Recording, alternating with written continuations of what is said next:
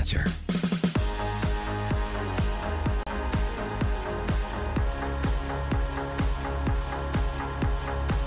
Top of the morning, Dan, and in for Amy J this morning, Scott the Cow Guy, Scott Shalady, Fox Business contributor.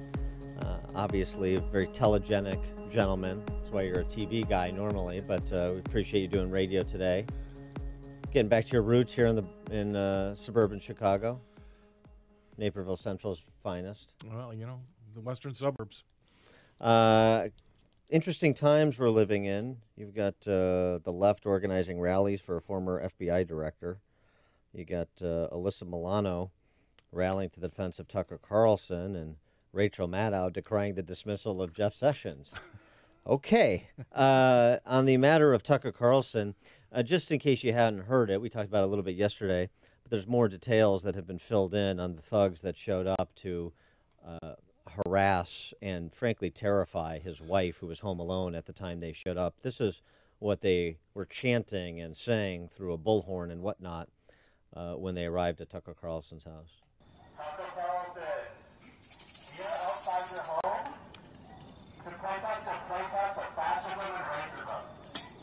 You promote hate that's led to an ideology that has led to thousands of people dying by the hands of the police, to trans women being murdered in the streets. Your policies promote hate, and we want you to know we know where you sleep at night. Mail bomb. Mail bomb. We know where you sleep at night. Tucker Carlson. And they persisted.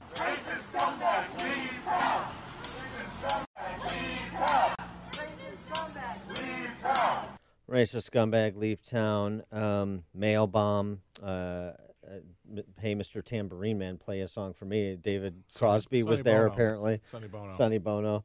I would make light of it if it wasn't so serious, because Tucker Carlson revealed, I called my wife. She'd been in the kitchen alone getting ready to go to dinner. She heard pounding on the front door and screaming.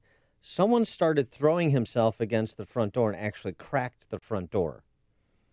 Thankfully, his wife was, or his kids were not home at the time. His wife barricaded herself in the house's pantry because she feared a home invasion. That's where we're at now. So you have to do what you got to do to make sure that you're okay. And, I heard the same talk last night late from both Bill O'Reilly and Sean Hannity. It's not as uncommon as you think. I bet it's not. They both had armed guards living with them. Well, because of this. And attendant to this, there was another instance of doxing Hannity and others, providing home addresses, so, to incentivize these Antifa goons to go harass them or their families. It's ratcheting up, it seems to me. For more on this topic, colleague of Bret Baier's, also a telegenic gentleman like Scott Shalady. That's why he's on TV. Bret Baier joins us now. Bret Baier, host of Fox Special Report, 5 p.m. Chicago time, weekdays. The book, 3 Days in Moscow, Ronald Reagan and the Fall of the Soviet Empire. Bret, thanks for joining us. Appreciate it. Good morning, guys. So your reaction to the incident at Tucker Carlson's house and just the general landscape we were discussing. Yeah, it's horrific. Tucker is the office next to mine, and I was wrapping up my show, and he was getting ready for his show, and we passed in the hallway, and he told me that this was beginning, that this was starting, and I said, what is happening? And he was getting messages from his wife, and she had called 911 from being locked inside the pantry. Now, Susie Carlson might be the sweetest person in the world. She might be. She is a lovely, lovely lady. They have 4 kids, and, I'm just saddened that she had to go through this. And, it is the environment where we are, and I think that needs to change. It has to change. Whether it comes from, both sides on the extremes are to blame. And you can't put blame any place. It just has to change because it's not tenable in the long haul. You're going to get reaction today with respect to Trump's executive action on immigration. As he said prior to Tuesday's election, he is going to, under the president's power, as interpreted by the White House, to act on immigration in the context of protecting and providing for national security. He's going to change the asylum rules, deny asylum to migrants from some Central American nations, including those marching towards the United States in this widely reported caravan. He's going to announce today which countries will fall under the rule. How do you see this playing out in the context of the Democrat takeover of the House and this continuing to be a central issue? Yeah, I mean, this is an executive order. The House obviously could try to pass some legislation that goes the other way, but then they would have to get it passed to the Senate, and that's not going to happen in the current dynamic. So this is the president's purview on national security and securing the border. I heard Chuck Todd yesterday saying, the mysterious caravan has gone away. It hasn't. The president hasn't been on the campaign trail, since the day before the election.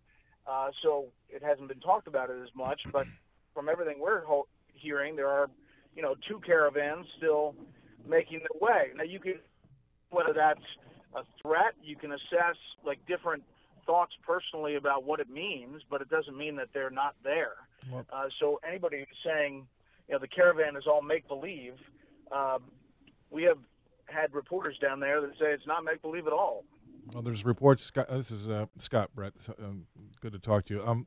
Lately, we've heard reports that they're demanding buses now because the roads are too dangerous and their cartels will be after them. So it's still very real. As of yesterday, the demands for buses were being spoken about. So it hasn't gone away at all whatsoever. If anything, I would say it's actually risen. So. Yeah, I mean, and there'll be, this is executive order. Once it starts kicking in, because basically it says you have to come through a port of entry and you're going to be at the border in some kind of structure, whether it's a tent city or something. You're not going to be kind of let into the country while you await your asylum hearing. It looked like on Tuesday night, Republicans picked up 3 seats in the Senate. Now it looks like 2 are still very much in doubt, with a recount pending in Florida. And still apparently hundreds of thousands of ballots to count in Arizona, with Sinema up, I guess at last count, about 9,000 votes over McSally. Are we going to see a sort of 2,000 redux in Florida, and what are we going to see in Arizona? I think both have teams of lawyers that are going down to Florida and Arizona. The hundreds of thousands that are left to count, some of them are from Republican counties, so don't. The 9,000 up may change over the next day or so. In Florida, it's an automatic recount first by machine, and then manual recount if it gets to within 0.25%. And the Senate race is there.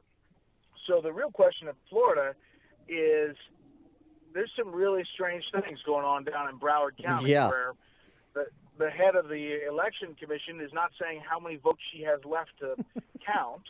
And she's not letting anybody in to see the counting.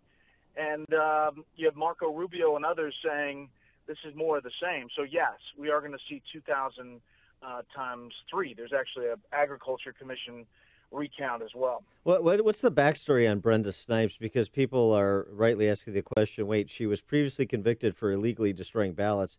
Then how is she still the Broward County Board of Elections supervisor involved in the administration of elections? That's a great question. Okay. And I don't know the answer to it. Okay. It's like, how do we find ourselves here? But I know there's people finding boxes that say provisional ballots all over Broward County that suddenly they just find them in the back of an elementary school.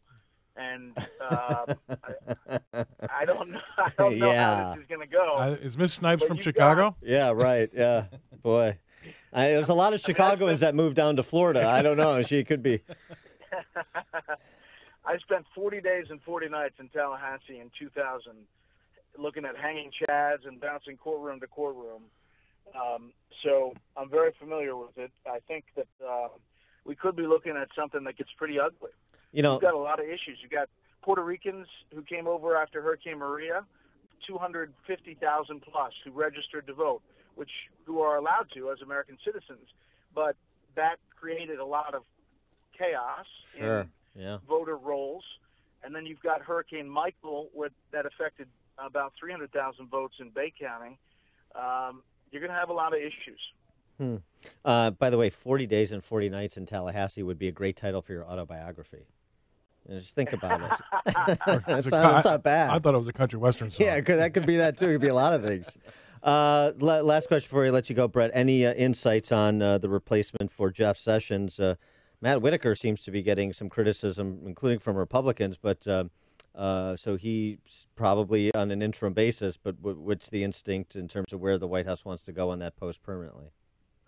Yeah, he could stay for a year under the statute. So, but there's a lot of criticism because of his past statements, his history, what he said about the Mueller investigation. I expect they're going to move to get a permanent nominee. Chris Christie was at the White House yesterday. He's one of the names. Lindsey Graham, Pam Bondi down in Florida is one of the names that's been floated. We'll see. All right. He is Bret Baier, Fox News special report anchor, 5 p.m. Chicago time, weekdays. The book, 3 Days in Moscow, Ronald Reagan and the Fall of the Soviet Empire. Brett, thanks as always for joining us. Appreciate it. See you guys. Take care. And he joined us on the turnkey.pro.